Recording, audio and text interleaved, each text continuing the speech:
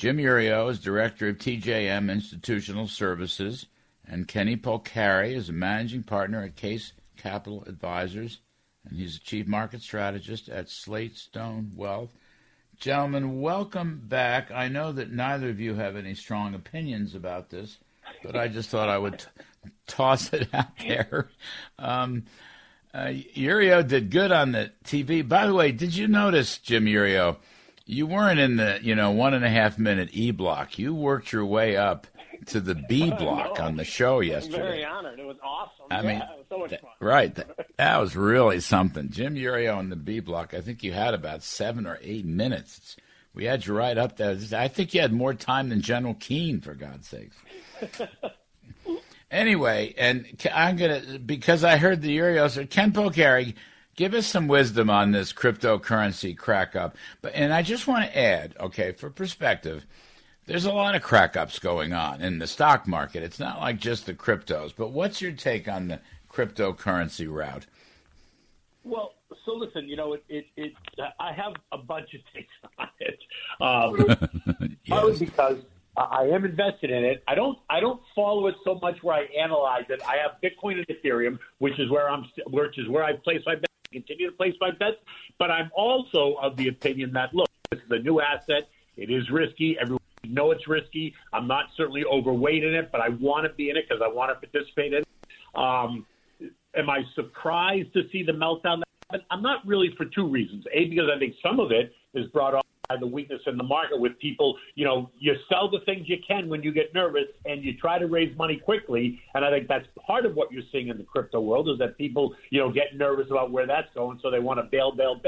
So that's put downward pressure. But I also think that it's growing pains for the crypto world, right? I don't think it's going away. I think some of the stable coins like that Luna coin, which I don't completely understand how that's even constructed. I think things like that prove themselves to be failures, and those will die a natural death like I think this one has.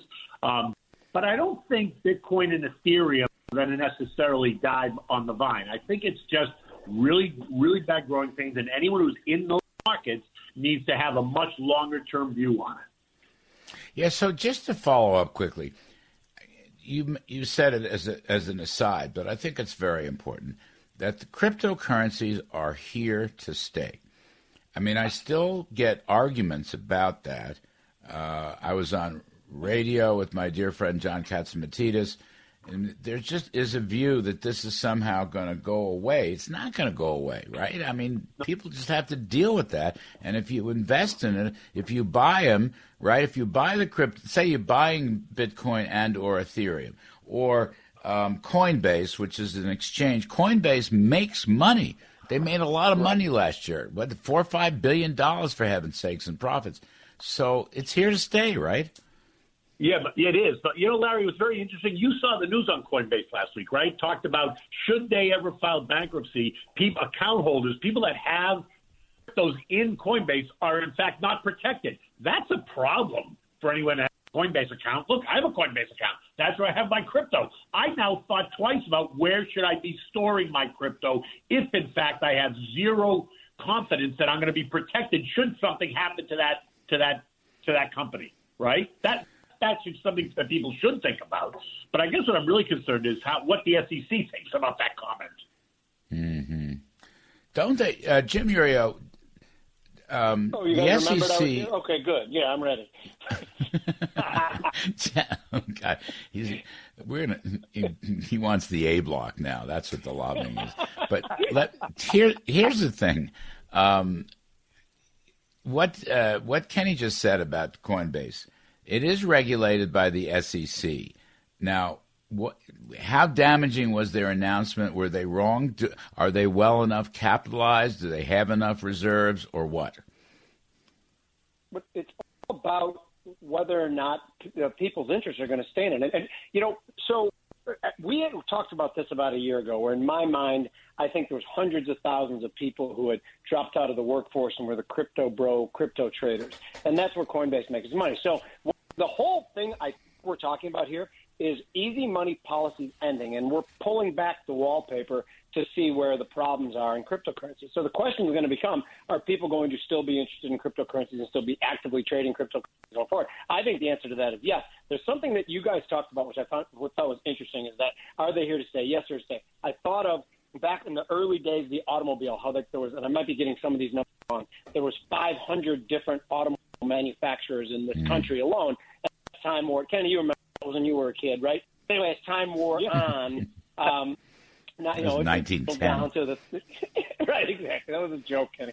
Anyway, nobody laughed. But anyway, so I think the same thing we're seeing here, and I think what we're seeing now in the weakness with the Tether Luna stablecoin thing is finding a gap in the system where there was weakness, probing it. Now, one of the reasons that happened is because Bitcoin is being used as collateral for that stablecoin, and Bitcoin's lost 60% of its value since November, and because they were failing or I'm not sure failing is the right word, they may have to sell their collateral, so that exacerbated the fall in Bitcoin. So, but I think the long story short is I think that Bitcoin and Ethereum are here to stay. They already have the first 10 to 11 years under their belt as far as winning over confidence, and Coinbase stays fine as long as people continue to need places to store and trade that. So I think, I like Coinbase. That's where I have my account as well.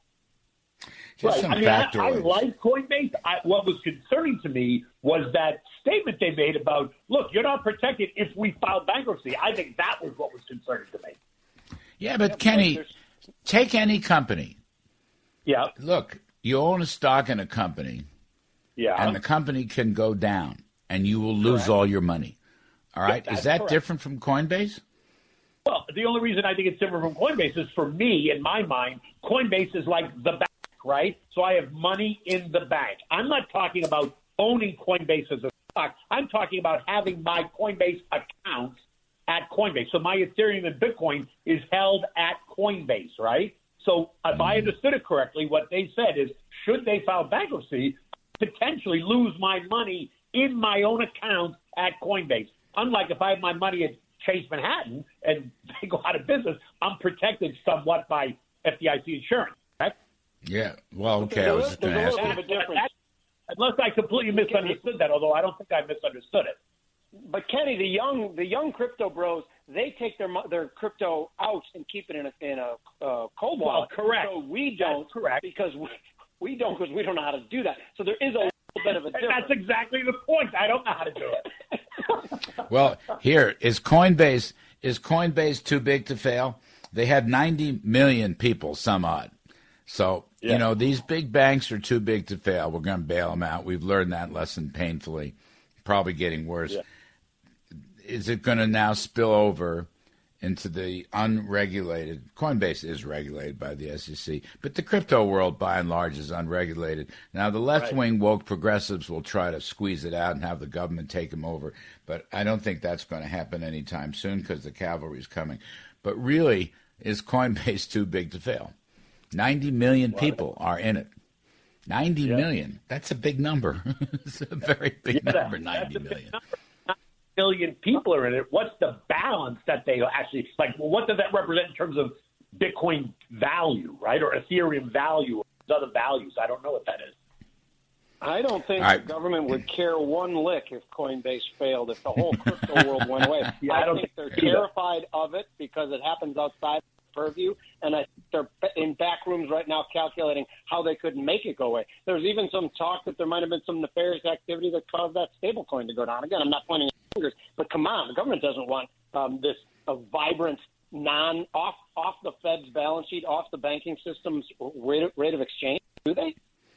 No, you're so right. Listen, I went through this. We had these conversations during the Trump administration. The Federal Reserve and the Treasury want the whole crypto world to go away. They just want it to go away. Now, they haven't done anything about that. I mean, we had discussions inside Trump administration. I'm not going to tell you who was on which side, but I'm going to tell you I don't want crypto to go away. I do think it's here to stay. But again, the Fed and the Treasury don't like it one bit, and they want to, the Fed wants to have a digital dollar because they can control that and regulate that. It just be part of their money supply.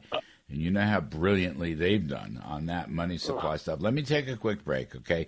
Jim Iuorio, director of TJM Institutional Services, Chicago's leading restaurateur, and Ken Polcari, managing partner at Kace Capital and chief market strategist at Slatestone Wealth. I'm Larry Kudlow. We'll be right back. And now we're going to tackle the stock market. Now, back to the Larry Kudlow Show. Welcome back, folks. We're talking to Jim Iuorio, director of TJM Institutional Services, and Ken Polcari, managing director at Kace Capital Advisors. All right, gentlemen, let's look at the stock market. We talked about the crypto market. Another bad week. Everything was down. The NASDAQ is down 24.5% year to date. I just want to read these sort of key areas. In the S&P 500, consumer discretionary down 26%, infotech down 22%, telecoms down 25%, the phone companies. I don't know what that's about. But then you go deeper. The SOX index for semiconductors is down 25%. The home builders index is down 32%. And the S&P retailers index is down 27%. Jim Iuorio, I'm just saying there's a lot of carnage inside the market. Mm-hmm. And what you're saying, too, about naming all those sectors that don't always move together, I think it's a kind of the mirror image of how they were all moving up with easy money and the high correlations that haven't happened over the last 10 years, and now we're seeing it sucked out of the market. Again, this is the same thing about pulling back the wallpaper and having everything has to readjust higher rates. You know, I've been saying 20% in the broad market, the S&P, and 35% needed to happen. But again, I don't even think it's the worst thing in the world. Corrections are supposed to happen, and this is part of it. I think that one of the reasons that 3.5 million baby boomers left the workforce ahead of schedule was really rosy and enthusiastic predictions of where the Fed put was going to be in stock market returns going forward. We're not supposed to be making decisions on this notion that stocks always go up. So this is a reality check, and it's fine. I do think the Fed is not going to tighten as much as they think they're going to. I think they're going to go twice more 50 and then reevaluate. The 5-year break-evens have gone from 3.6 to 2.8 now. So there's less worry about this inflation being persistent as heck going forward. And I think the question is going to be the Fed tightening, meeting the recession, which I think is going to be a relatively mild recession. I don't think there's huge excesses built up like we saw in the real estate market back in 2007. But I think that most of the stock market carnage is good. I think certain things are going to do good. Commodities, corn is still basically at multi-year highs. Crude is high. The dollar is at almost a 20-year high. So certain things are doing fine. But I think the carnage will continue a little while longer, but not much. Ken Polcari, what do you make of it?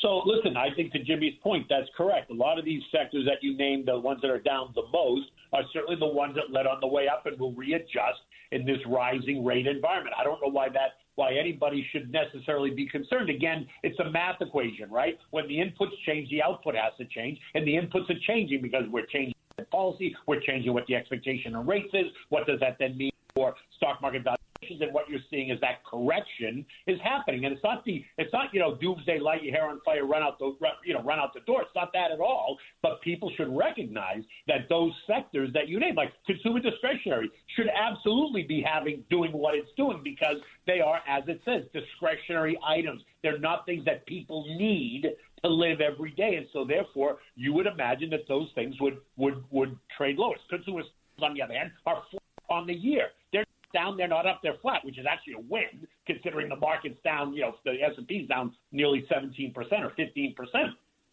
So to Jimmy's point, that correction happened. All right, let me give you another scenario.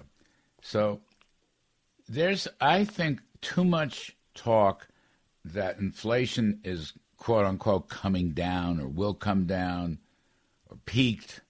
It's not at all clear to me that that's true. I mean, I think inflation is going to be an intractable problem, and I think you're going to run 6 to 10% inflation. So, therefore, regarding stocks and cryptocurrencies for that matter, the Fed will be more aggressive. They will be forced into it. They don't want to be, but in the second half of the year, they will see just how bad the inflation story is. The whole country's turned against it. It's wreaking havoc for the Democrats in the midterms. The Fed, Jay Powell's a very political guy. So they're going to have to drain reserves, not just let bonds run off, but actually pull money out of the economy and take the Fed funds rate up much more than people think. Not, 250s and 250 basis points and they're out. I'm talking about full percentage point increases in the second half of the year. So by the end of the year, the Fed funds rate could be 5%, that kind of thing. What would that do to the market? What would that do? Jim Iuorio, I'm going to start. This is my question. Jim Iuorio, you first. Terrible. I think it'd be terrible with the markets. I think that then we're talking about, like I sold the 3,000 puts the other day, which is down 37%. And to me, that was the fact that they were as expensive as they were. In my mind, was thinking, no, there are certain people who are pricing in what you're talking about, and I personally think that's too much. That's the far end of it. I don't think that's going to happen. But the political notion you said about the political notion of Jay Powell, just to take soft landing off the table like days after his final appointment, to turn hawkish days after his initial appointment a couple months back. Anyone who makes the argument that he didn't keep things running too hot for too long because of some political pressures, I think that argument is a losing argument. But I think what you're saying, I don't think will happen. I don't agree with that. But if it does, I think we could be seeing around 35% in the broad market. Kenny? Yeah, listen, Larry, I'm in your camp. Jimmy, I agree. Larry, that I think inflation is going to remain strong, and that is going to be a problem. And the Fed's going to realize that not only they're behind the eight ball, they're well behind the eight ball. And so I don't agree that they're going to slow down, that they're going to stop raising rates. What if this scenario happens? What if we're starting to go into a bit of recession, so prices are coming down on their own. At the same time, supply chains begin to adjust to whatever new world it is, and whatever's going on in China starts to end, which I don't even understand that one bit. But in that scenario, do you think inflation slows down considerably? Well, in that scenario, it probably slows down. I'm not sure it slows down considerably, but I think it might slow down a little bit. I'm still under the impression that that's not going to happen, and inflation is going to remain elevated at these higher levels. It may not spike higher, but it may just stay at 10% and just stay That's there. Right. That's right. Which is what the problem's going to be. It's not about supply chains. The problem with the supply chains argument is that the government spending and the Fed's money printing has created so much demand, with nominal GDP rising at 10 to 12% as a proxy for demand. I don't care with or without supply chain. No supply chains. We can't produce goods and services enough to satisfy this inflated demand. That's the problem. The Fed hasn't even started to withdraw money yet from the economy. You're going to anyway, play me beware. out before I can even respond, right? Oh, man. Jim Iuorio and Ken Polcari. Thank you, gentlemen. More to be revealed.